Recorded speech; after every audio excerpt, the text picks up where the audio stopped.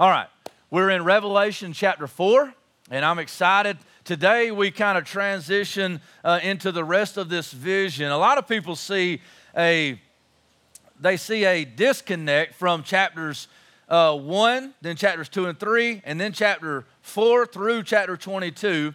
But as you know, I kind of question a lot of those typical understandings of the Scriptures, and I want to kind of get up under and say, okay, is that really how it's to be understood? Just because it seemingly transitions from one type of writing to another, let's dig up under the text and see, okay, are we to understand this as a completely disconnected section of Revelation, or is this just carrying on business as normal? So we'll look at that a little bit today, but we'll start in Revelation chapter 4, and it does transition back into this visionary type, this prophetic vision type genre or writing for us to understand that this is a picture being painted for us that we might understand a prophetic reality. If that doesn't make sense to you, let's say it like this. It's almost like John is drawing things out in a picture book, okay? He's drawing it out as in like a cartoon. And he's saying, this is what's happening, this is what has happened, and this is what will happen. And he gives us pictures instead of words that draw pictures for us to understand. Now, I intend to show you that he is conveying a message through this, though, that we are to understand through some Old Testament allusion, through some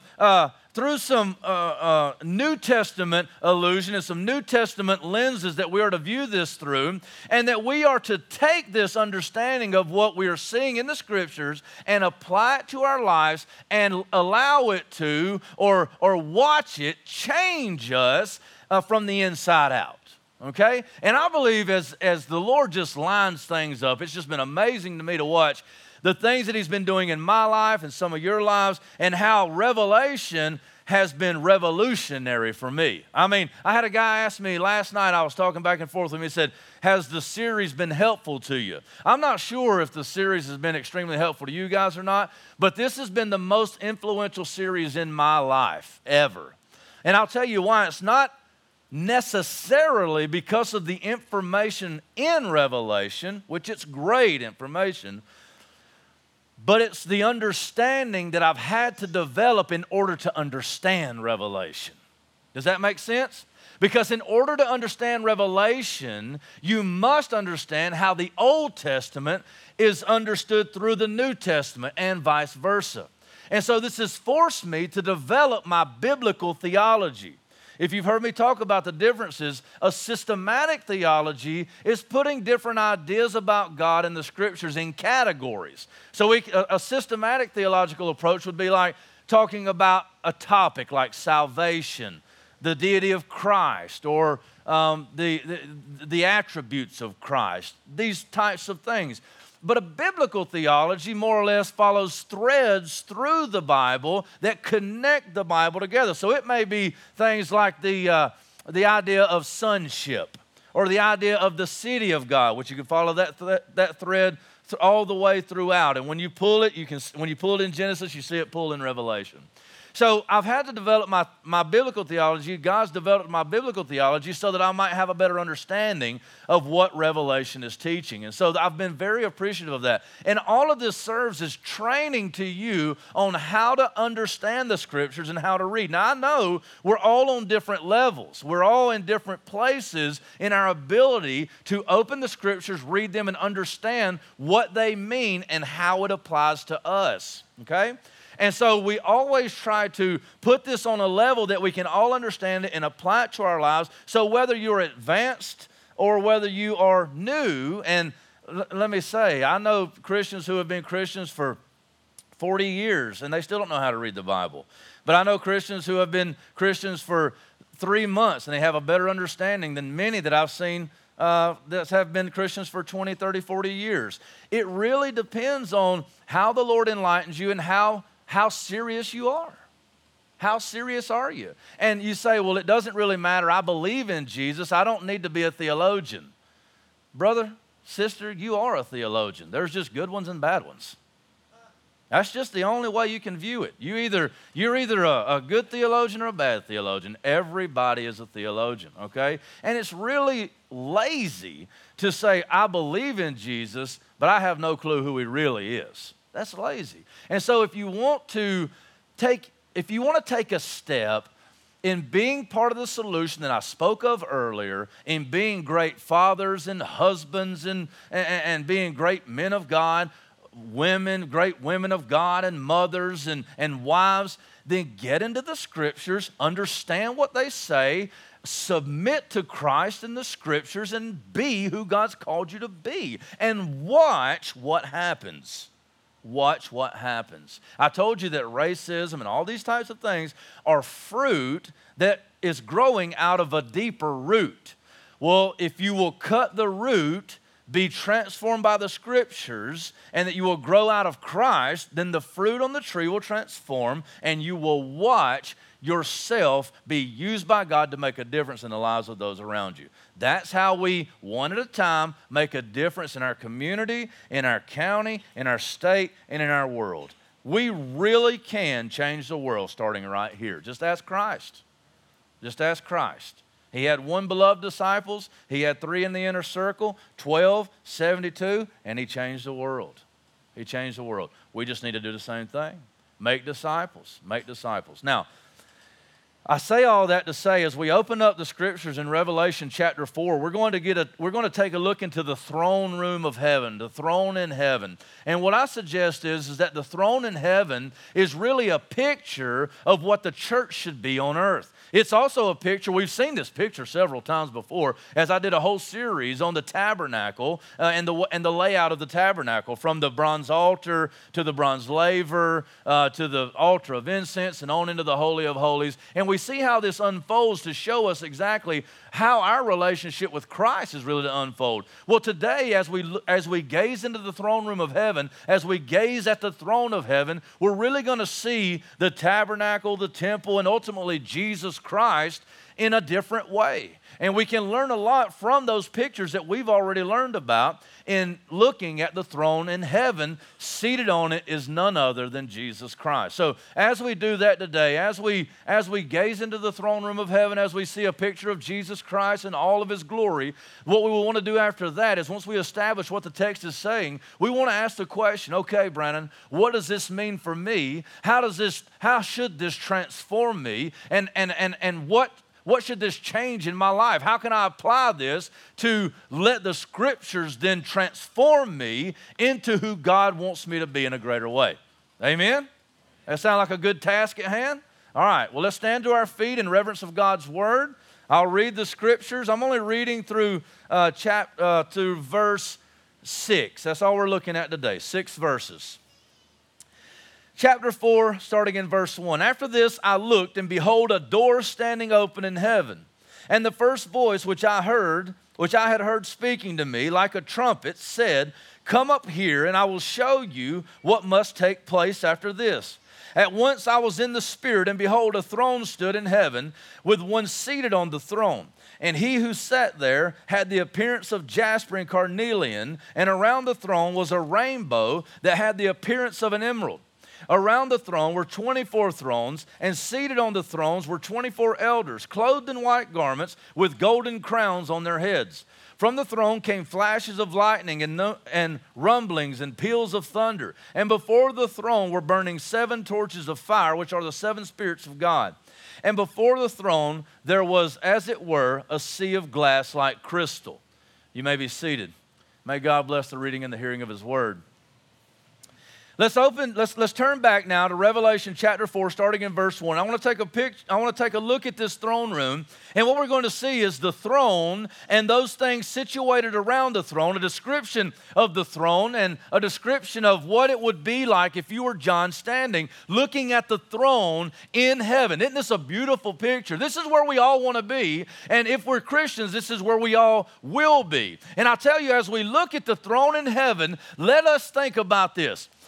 Heaven is the perfection of messed up, jacked up, sinful things down here. So once we are alleviated from all of our sin, and once we are washed clean from all presence of sin, and we gather around the throne, we gather around Christ, this is what it's going to look like. So as we go through, we can also gain aspects and insights on how we are to go about doing church down here. Because all church is, and I say church not meaning church as an organism, but church as a gathering. You know, there's different ways to understand that. What I mean is the corporate gathering of the church, okay? The corporate gathering of the saints of God. This is really what it should look like in many ways, is that we are to gather around Jesus Christ. We are to honor and glorify Him. We will see singing. We will see all of these things. And so as we read through, we say, okay, God, how are we walking out church? How are we walking out the gathering? How am I walking out my life to emulate and to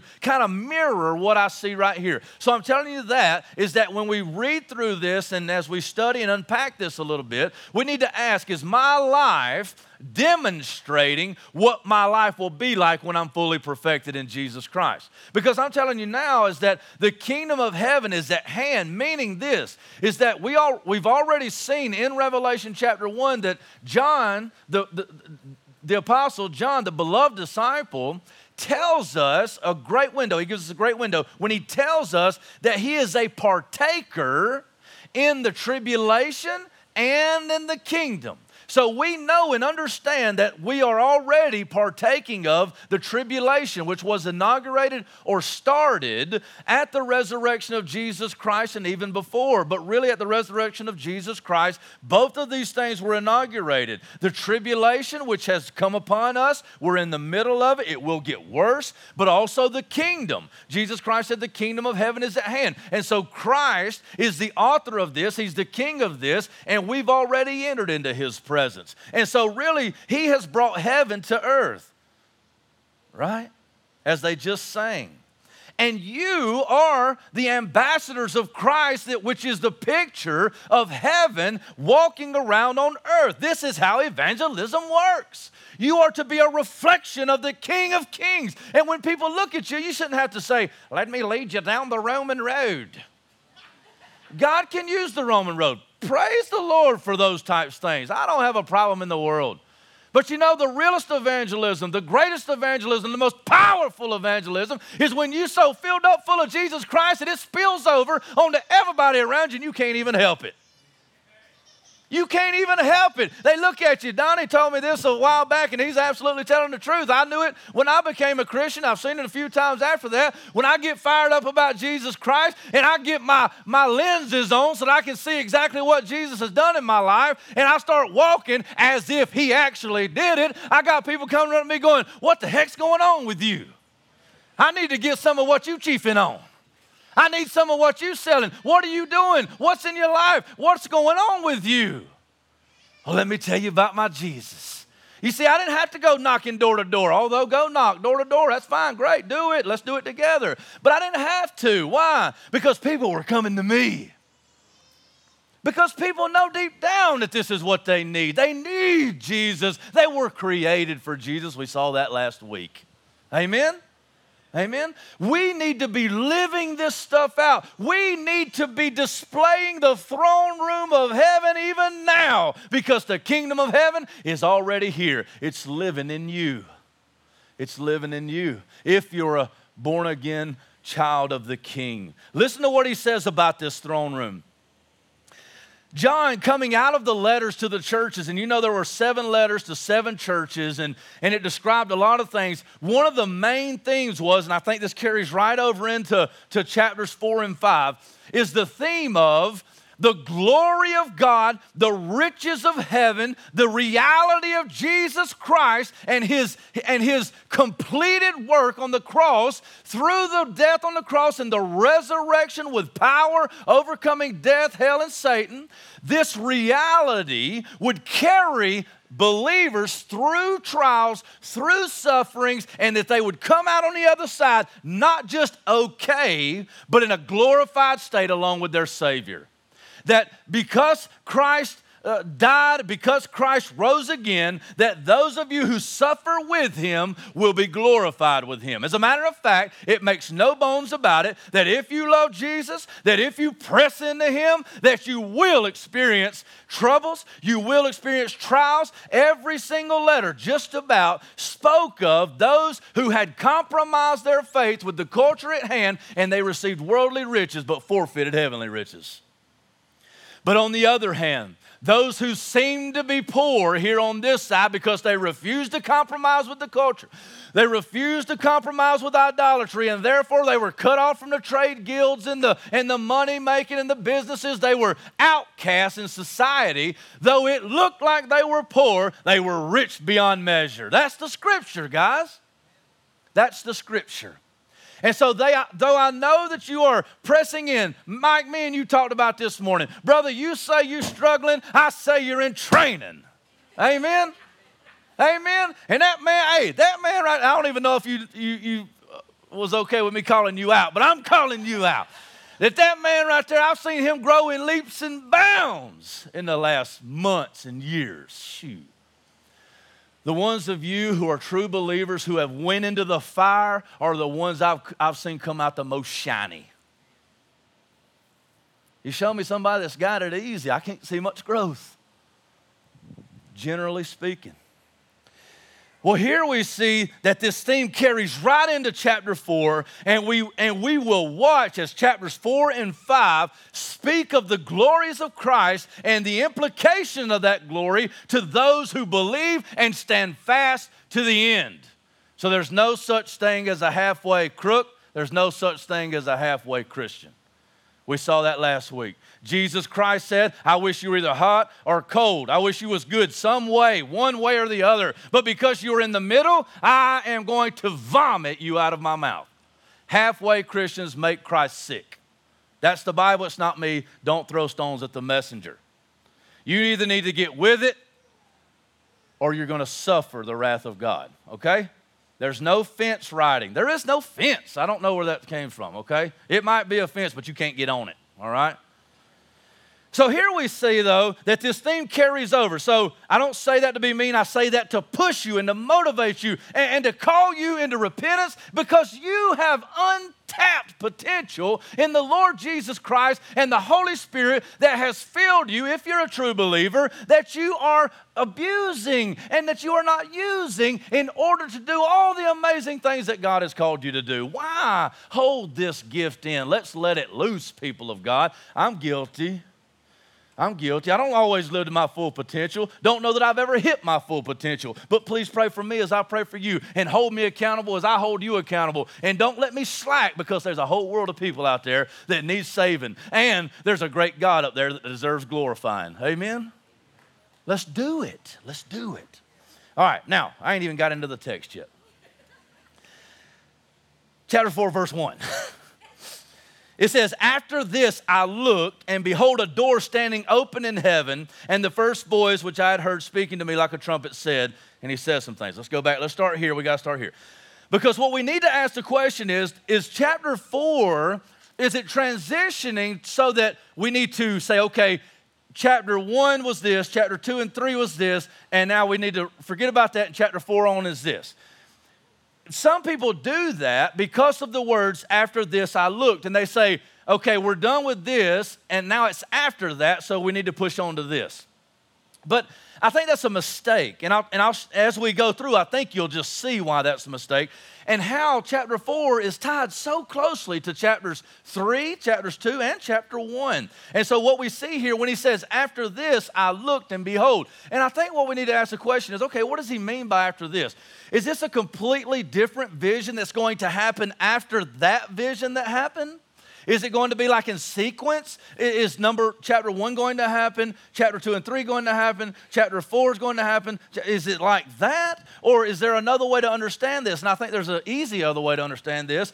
And you'll see this show up also in chapter 7 very clearly. Chapter 7 verse 1, chapter 7 verse 9. What he means here is that it's not a whole different set of events, but it's just the next vision he saw. Do you see what I'm saying? It's not after these things happen, now these things happen. It's that I was looking at that, and after he showed me that, he showed me this. You see what I'm saying? After this, I looked and behold. So after he had saw the first vision of Jesus Christ in chapter 1, and then he laid out what that vision meant for the churches, then he's going to say, after I saw that vision, I looked and I saw another vision. But guess what? This vision is going to inform us about the churches as well. Because just like chapter 1, verse 19, if you want to turn back over there with me, or I'll just read it, chapter 1, verse 19 gives us a clue as to how we are to read the prophetic visionary writings of John, and he says it like this. He says, write therefore the things that you have seen, past tense, those that are, present tense, and those that are to take place after this. You see, so it's this myriad of things, and we've already seen that in the writings of Revelation anyway, where John says, I, your brother, and partaker in the tribulation and in the kingdom. So it's really this idea of an already not yet type of thing. The kingdom is already here, but it's not yet completed. Tribulation is already here, but yet it's not yet completed. And we see in Revelation chapter 4 that many of the things that we see in here, they will apply to things that have already happened. One being the resurrection of Jesus Christ. They will apply to things that are present, such as the letters to the churches. He's writing these churches, and he's writing chapter 4 in order to inform the churches that he wrote about in 2 and 3 so that they might know what's going to carry them through, get this, things that are coming. You see?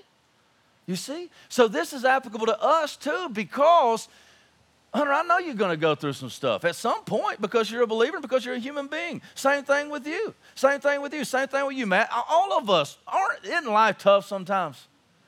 You know, I could do the Joel Osteen thing and say, God just loves you and he wants to be. You know, I could do that. And I could say, look, if anything's wrong in your life, then all it is a sign that you're not doing something right.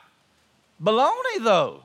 And I'll call that out, and I will call that name because that's a dangerous, heretical doctrine, gospel. You know why? Because you serve a Savior who was homeless, broke, busted, and disgusted. When his taxes was due, he had to catch a fish and get a coin out of its mouth. He didn't have anywhere to lay his head, and he was murdered at 33 years old. He never held a political office. He never, ever, ever got married. None of these things. You can't tell me that the hallmark of a believer is material wealth if their Savior was murdered on a cross in which they had to invent a name for how bad it was. Excruciating, meaning from the cross.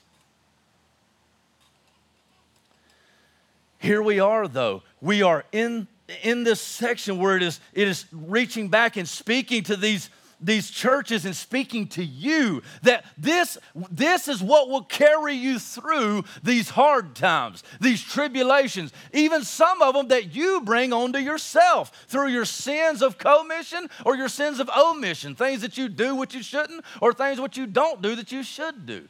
Sometimes you bring these on yourself. And I've watched as couples have struggled because the man is just a stupid man. And he does something that's just completely stupid, like stupid men do, right? And then his wife, who is awesome, has to deal with her stupid husband. But what we see is through this trial and through this tribulation and through this fire, that the things that shouldn't be there are burned away. And what's left somehow through the glory of God is a beautiful marriage that's stronger than it's ever been. I've witnessed it with my own eyes. Only God can promise that. Only Christ can do that. Let me tell you something. You going through a struggle today? You going through a fire today? You going through something that you just can't understand why it's happening or how you're going to get through it? Let me tell you, Christian, hold on because God has a plan. Amen? God has a plan. He really does. Okay, so what we see here, and I could go through a bunch of stuff to show you how after this I looked is really more tying it together. But I'm going to let you look over that. I showed you chapter 1, verse 19, and it says that are to take place after this as for the mystery of the seven churches. So he kind of goes through this thing. I'm just going to run with this because I think it'll even make more sense as I go on and continue on.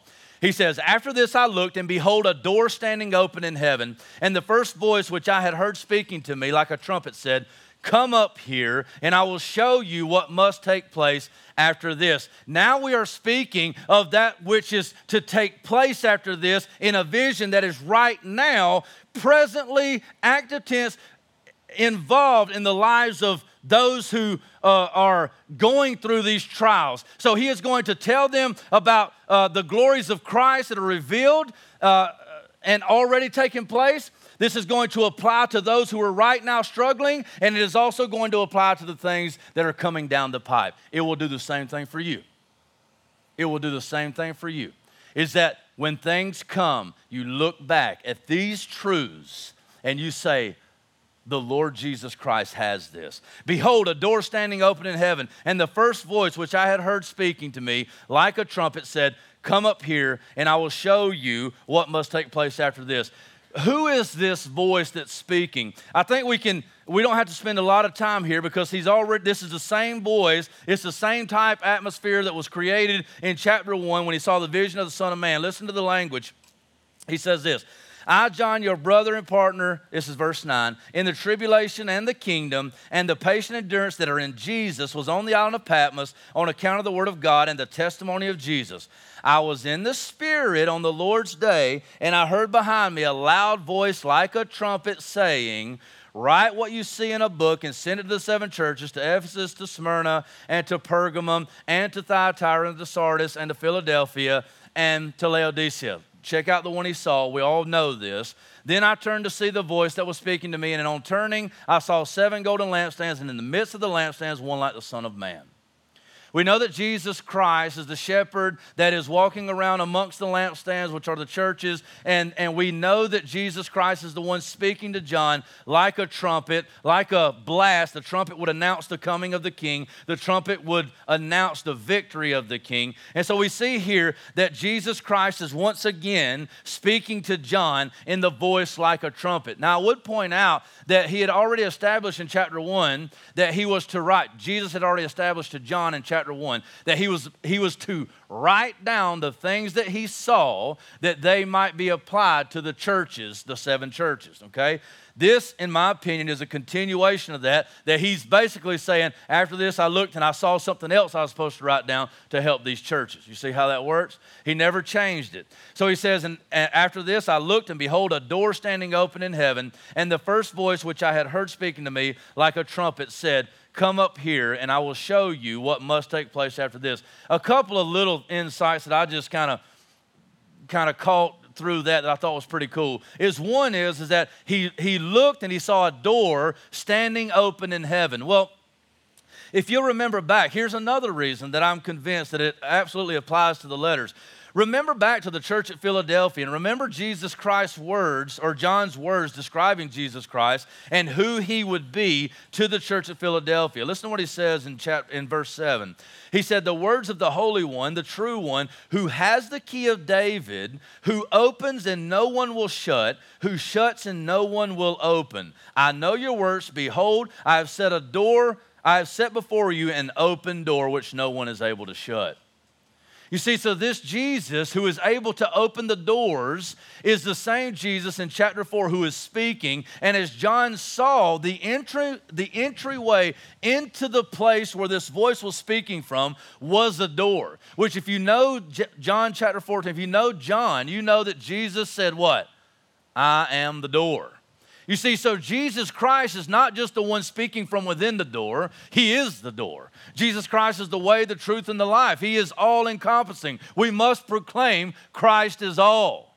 You see why today it matters that Jesus Christ can't be a part of your life. He can't be the goal that you're trying to get to once you live this certain type of life, but He is the way that you get to the life. He is the life, and He is everything all encompassed about that life. Jesus Christ must be all, or He is nothing of no good to you. It says, after this I looked, and behold, a door standing open in heaven. We know that John is invited into heaven by the only one that can hold the door open, because he is the door. And there's no one that can stop John's entry into this throne room of grace. Why? is because he is born again by the power of the Holy Spirit. He is in Christ Jesus. I know that the world's lying to you. I know that they're telling you that you have no right to go into the presence of God. I know that your sin and your flesh says you need to just stay away because you're no good, you're pitiful, you're wretched, you're poor. But Jesus Christ would say, no, I have bought you back. I have redeemed you. I have paid the price. I am the door. I've opened the door and no one can shut it. Are you living defeated as a Christian? It doesn't make any sense. Today I encourage you to look to Christ because Christ is all.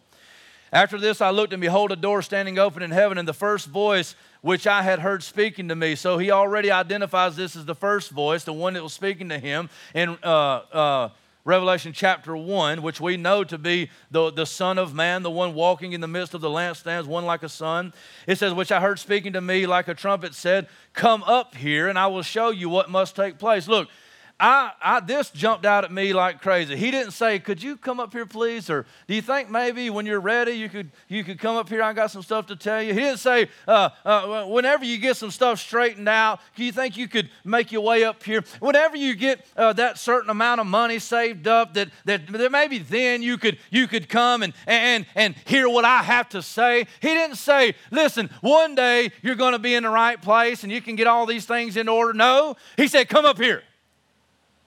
I love it. I love Jesus straightforward. He's like, get your tail up here right now in Southern Redneck slang.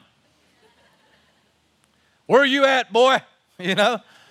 Listen to what he says. He says, come up here and I will show you what must take place. Jesus has got something he's wanting to show you, and he's not like, would you please, can you please? You know, I hear all of these pleas all the time, evangelistic pleas. It's like, Jesus loves you and he just desires for you to come, and and hey, man, Jesus does love you, and get on your face.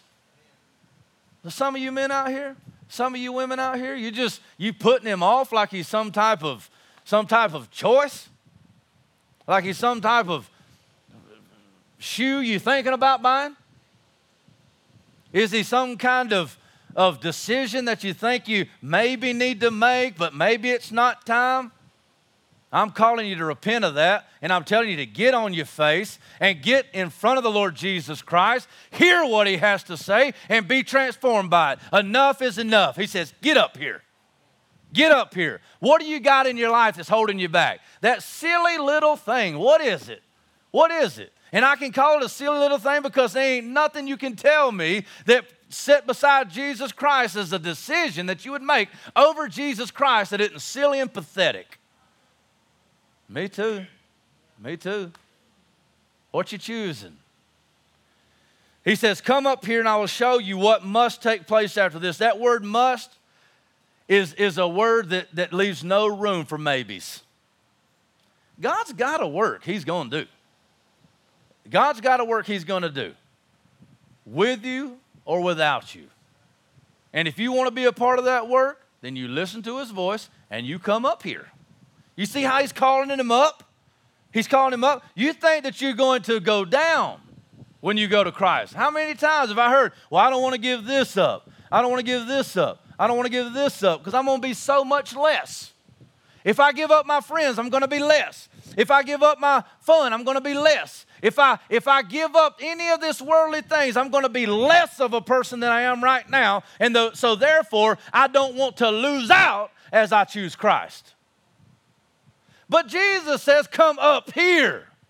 You see, you can't lose with Christ. I try to tell people this all the time. I try to remind myself of this all the time. They say, well, I might lose all my friends. Good riddance. They wasn't friends in the first place, number one. And two, what a friend we have in Jesus, right? Ain't no friend like Jesus. You're going to lose three? Good. You've multiplied your investment times a million and trillion and quadrillion and whatever other number. There ain't never been a person that's lost out going to Jesus Christ. Come up here. Come up here, and I'll show you the things that must take place. Well, how do we get up here? What is this process? Well, what is he showing John here? And what is the requirement for John to be able to come up here? Okay? Now, many of us, we insert our own ideas and things that would allow us to come up here, so to speak. And I hear these things all the time too. And I'm speaking to somebody about coming up here or coming to Christ or devoting their lives to Christ. I hear these things like, well, I got to get a few things straightened out, or I need to get myself in order before I do that, or I got a few sins I got to take care of before I can devote myself to Christ. Oh, I wanted to come to church last week, brother, but I had this and I had that. I got to get a few things straightened out. Well, listen to what John says. After the command, not the request, but after the command of Jesus Christ to come up here, to come into the heavenly realm, to come into the reality of Jesus Christ so that they might know and understand what's truly going on. You see, you can't understand reality without knowing Jesus Christ. You can't understand what's really going on without being in the presence of Jesus Christ, because he's the one that takes off the world's filters and helps you to understand things for how they really are. Amen. You cannot understand reality without Jesus Christ. In him are hidden all the treasures of wisdom. They're in Christ Jesus. So he says, come up here, but the way that we come up here, brother, the way that we are to enter into the presence in the throne room of grace is by the Holy Spirit. Check out what he says. He says at once, after the command to come up here to see the realities at hand, he says, at once I was in the Spirit, and behold, a throne stood in heaven with one seated on the throne. He says, at once I was in the Spirit. At once I was in the Spirit. We see the same exact thing in Ezekiel, Jeremiah, Isaiah, John, several other times. John in Revelation chapter 1. He said, I was in the Spirit and able to see the Lord. I was in the Spirit and able to be in the presence of the Lord. I was in the Spirit and able to be able to hear what God says. You see, we think that through earthly means we will gain a heavenly audience. But it's only through supernatural means that we can gain a heavenly audience and a heavenly relationship. It's because there's nothing good that dwells in us, not one thing. So therefore the Spirit must kill the flesh and do away with it and bring us up in the Lord Jesus Christ, give us life in Christ so that we might not have anything that hinders us from entering into the throne room of grace. You want to enter into the throne room of grace? Then you've got to get before the Lord Jesus Christ and be filled slam full of the Holy Spirit. Some of you Baptists are getting on the edge of your seats here. The Holy Spirit, I thought he was just involved in salvation. You want to get in front of the Lord? You want to hear the Lord? You want to walk with the Lord? You want to be empowered by the Lord? You want to be taught the scriptures of God? You know why some of you can't understand this word right here? It's because you're reading it through a human lens and only a human lens. You've not prayed and asked the Lord to reveal to you what his holy word says. You see, we understand in John chapter 14, it's the Holy Spirit that teaches us and brings to memory all things. You got to be in the Spirit. And this is a supernatural act. Men and women of God, I'm not here just speaking facts and logical progressions of information. I'm telling you things right now that if applied to your life in a spiritual way, in a supernatural way, that you would be literally transformed into something else. You want to be set free from that sin, but you can't seem to overcome it because you're not smart enough? Well, we already knew that. We already knew that. You need power from on high, amen? You need something from outside. All the self-help, stupid nonsense. You got yourself into that mess. You can't get yourself out. You're just going to make it worse. You need help from the outside. You need someone from the outside doing a work on the inside to bring you to where they are. And listen, I'm not even talking about help. I'm not even talking about help. I'm talking about victory so that you can then provide help for other people. That's what I'm talking about. Amen? Amen. Now, this ain't even working anymore. Okay, all right, here we go. Listen to what he says. At once I was in the Spirit, and behold, a throne stood in heaven with one seated on the throne. Now, this word stood right here is kind of like it's placed in heaven and it's in its proper place. It was adjusted and situated right in its proper place. And we see this in Daniel too, where thrones were placed. And so what this means is that Jesus Christ is in exactly the place that he's always been, his proper place, his proper position, which is on the throne in heaven. Now, some things that open up about this throne are just amazing and how it relates to us. And I want to try to get those in before we go. So let's walk through a little bit quicker. It says this. It says, at once I was in the Spirit, and behold, a throne stood in heaven with one seated on the throne. We know that's Jesus Christ for multiple different reasons. But here's what it says and about him. And he who sat there had the appearance of jasper and carnelian, and around the throne was a rainbow that had the appearance of an emerald. Now I want to go there for just a second. I wish I'd have brought my whiteboard in here and I could have drawn this on the whiteboard. But here's the picture if you just kind of imagine with me. The picture is that the throne is in the center of heaven, okay? And things are situated around the throne, okay, like this. And the throne is right in the center. And in the center, sitting on the throne, is the Lord Jesus Christ. And the things situated around the throne are said here to be like jasper and carnelian. And there's this rainbow that's like an emerald. And it's just this array of amazingly glorious jewels that would do several different things. Now, I've read all kind of authors, and different authors say different things about these, and some of them assign different meanings to the different stones and things like that. And I won't say that that's all nonsense. I'm not going to discredit that, but that's not how I quite understand this. I think it's reading a little bit into the text if we start assigning meaning to each of the individual stones. In Exodus and in Ezekiel, we see these stones in the same way that they're here, but what we understand for them there was that they're to be understood in a way together, and they are displaying or pronouncing the glory of the King. The glory of God. And so as we see this jasper and carnelian and this emerald, what we are to understand is this glory that is radiating from the throne. Okay, it's like ripples of glory. Just you ever seen a diamond or an emerald with a bright light shine on it, and it just goes, it goes everywhere. And that's kind of the picture that we have here, is that in the center of the throne is Christ Jesus, who we know will be the light of heaven. There will be no sun, there will be no moon, there will be only Christ, and he illuminates every square inch of heaven. He illuminates it, right? And so this is another aspect that is meant to be seen here in these jewels, is that as they display the glory of God, one way that they are to do that is to magnify the glory and the streams of glory that come out from the throne. So it'd be like the glory of Christ. Christ in all of his glory would be sitting on the throne, and from Christ would be radiating this power and this glory.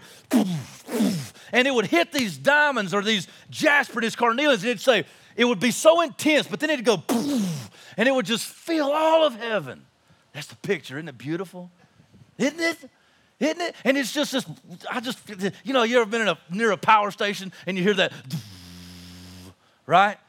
Times infinity. You know, when I read this, that's what I'm like. I'm like, I can take anybody right now, you know. I get excited about this because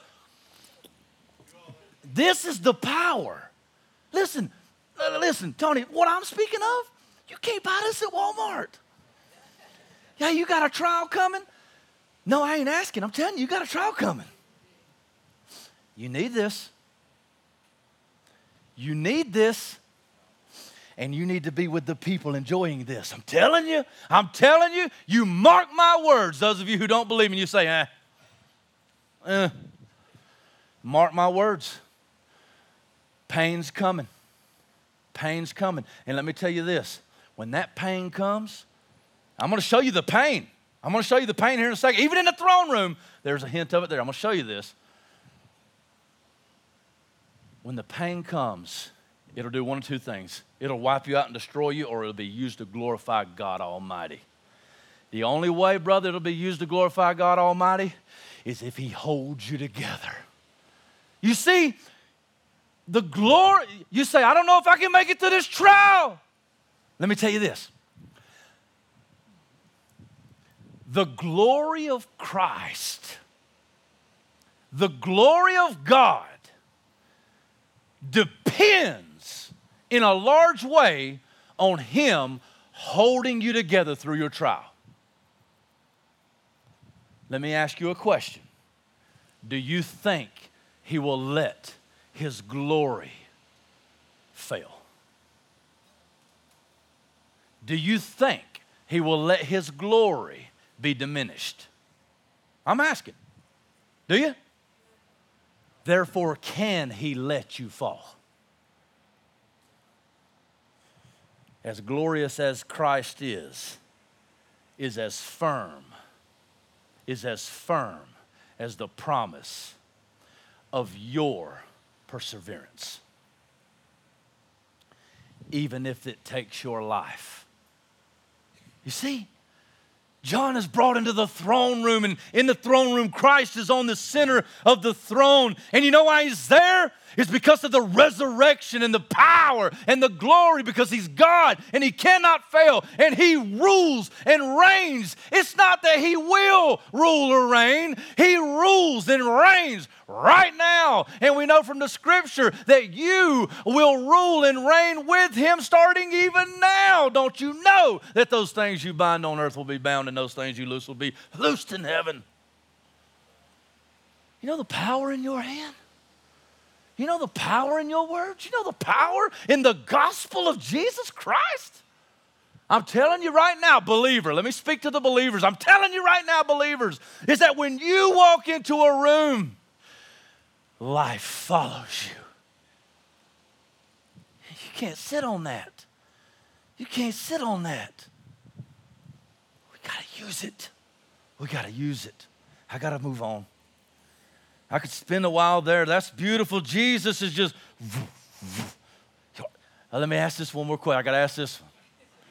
Because, yeah, some of y'all, I love you, but I don't get it. Because y'all say y'all Christians, but I don't never see none of that. I know we got struggles. I have my own. I got to have my brothers chastise me from time to time, walking around in pity and shame like some idiot. Right? But some of you, I see walking around all the time. And I don't never see no, you know? I got to ask, you just don't believe it? You just, I don't know. Are you just not taking advantage of it?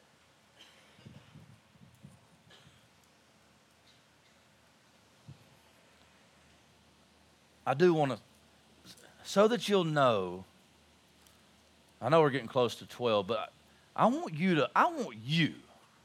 to know that this glory that I'm speaking of, it is not, let me repeat, it is not some pie in the sky idea out there somewhere that's not accessible by you. See, that's the problem with most understandings of Revelation. They see it as some prophetic stuff that's way out there that has nothing to do with me. And one day down there, this might. Let me tell you something. The picture that Christ painted, that I just kind of helped you see in Revelation chapter 4, is present tense right now. And brother, you can enter in. Let me show you. This is good. Hebrews chapter 4. Verse 6. 16, sorry. I'm going to read from 14. Now you listen to this. You listen to this, children of God. Now if you don't know God, we got to just talk after this, okay? But to the children of God in the room, I want you to listen to this. Since then, we, me and you, children of God, since then, we have a great high priest who has passed through the heavens, Jesus, the Son of God. Let us hold fast our confession. For we do not have a high priest who is unable to sympathize with our weaknesses, but one who in every respect has been tempted as we are, yet without sin. Let us then with confidence draw near to the throne of grace, that we may receive mercy and find grace to help in our time of need. It's kind of like when your cell phone's dying. And you're like, No, 1%. What do? It's about to fail. It's about to fail. It's about to die. And so you run. So you don't want it to cut off because it takes so long to come back on. And so you're frantically trying to, my kid got my charger. Where's my charger? And you run but you find it and you get that, the case is so crazy sometimes. And then it's like, and you feel it go zzz, and you're like, yes. Throne room is Christian. If you think you can walk through this life without continually entering the throne room of grace and receiving power, you're crazy. You're going to die. You're going to fail. You're going to turn off. That's why we must enter in. It's 12.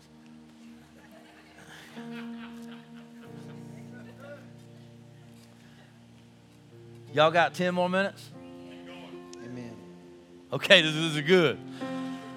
All right, so I ain't got way more than 10 minutes. So I'll do this, okay. So we see this Jasper and carnelian and Christ is just radiating, right? And it's magnifying. Well, then around that, it says that in the midst of those, it's kind of tied in with those, so the glory of God is tied in with this, and I think Hebrews 4:16 kind of bears this out, is the rainbow. The rainbow. And we see this also in some of the other prophets when they saw the visions, and I think it was in Ezekiel that said, his bow that was set in the sky full of rain. What do we know about the rainbow? The rainbow was the declaration by Noah after the flood that he would never do that again. He would never destroy the earth by flood again. So it's this grace-based promise. And so we see that Christ in all of his glory sits on the throne in the center of heaven, that everything centers. Guys, center everything on Jesus Christ. You can't go wrong. That Jesus Christ is in the center of it all. And Jesus is radiating out this power that we have to have in order to stand firm and to be who God's called us to be. And to make it through the storms, we got to have this power and this glory. But his promise is wrapped up even in the vision, because he says the rainbow is there around too. So we have grace and mercy that would draw us in by the power of the Holy Spirit into the presence of God, that we might be lifted up even when we think we can't. Didn't the scriptures say that? That even when we're faithless, he's faithful. Praise his holy name, people of God. Isn't it good? Because that's a promise that I can hold on to, because I know that I'll fail one day. I know I will. Even in all of my goofy passion. I have days where I'm just like yelling at my wife and acting stupid to my kids, and I just need Jesus to say, come here, boy. When my son got out of the car this morning, I guess the Lord just gave me this morning. My 3 boys got out of the car this morning. I went to help Heather in. And they were all looking really cool in their fly black shirts. And I was like, man, y'all look cool. And Asher was in the middle, and somebody had punched him or something. He just said, ah! And he just crumbled. And usually I'm like, suck it up, boy. And I kind of did that. I was like, quit that. But he I don't know what happened. He just melted. And so you know what, my heart just had to, and I struggle with compassion, if y'all can imagine that, but just right in that moment, I was like, you need to get up here in my, I didn't even realize that, come up here. I think I even said that, just get up here. It's okay. It's okay. I know you got things going, it's okay. He's bigger. You see that grace? You see that grace, man? Man, I'm such a sinner. I'm so thankful. Because, see, we could stop at his power. And it could be like, that same power might be like, but the rainbow, but the bow in the sky. And you see, the bow has been upwards because Christ took the hit instead of us. I'm not going to get, the 24 thrones, man, we got 3 verses. It's okay, though. It ain't got good. You got to be back next week. You got to be back next week, because next week I'm going to talk to you about the 24 elders, and that's cool. But what I really want to talk to you about is the 7 torches and the 7 spirits of God and the glass sea. I'd heard about this glass sea for a long time, and I never understood what the glass sea was about. But what I found out that it was about, you would never guess. And it's so good. So good. You got to be back. Or watch online if you just can't be here. I know some of you are just visiting. You got church home.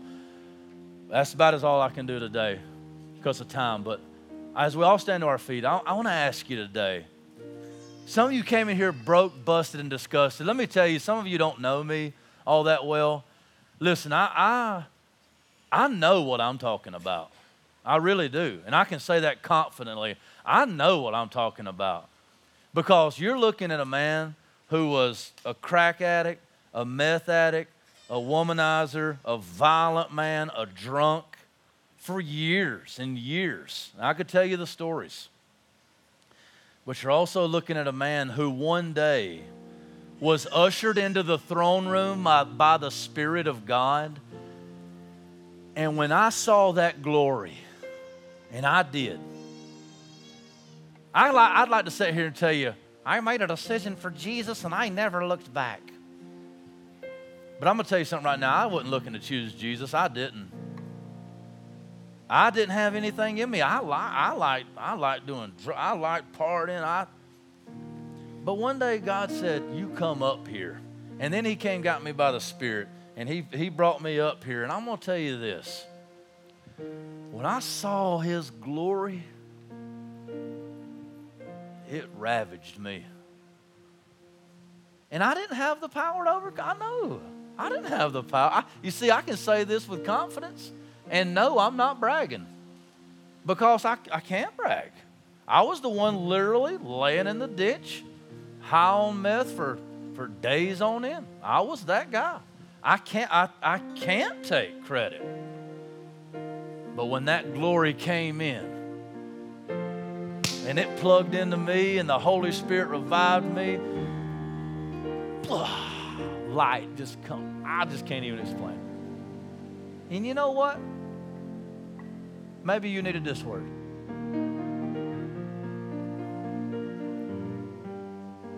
I didn't quit sinning.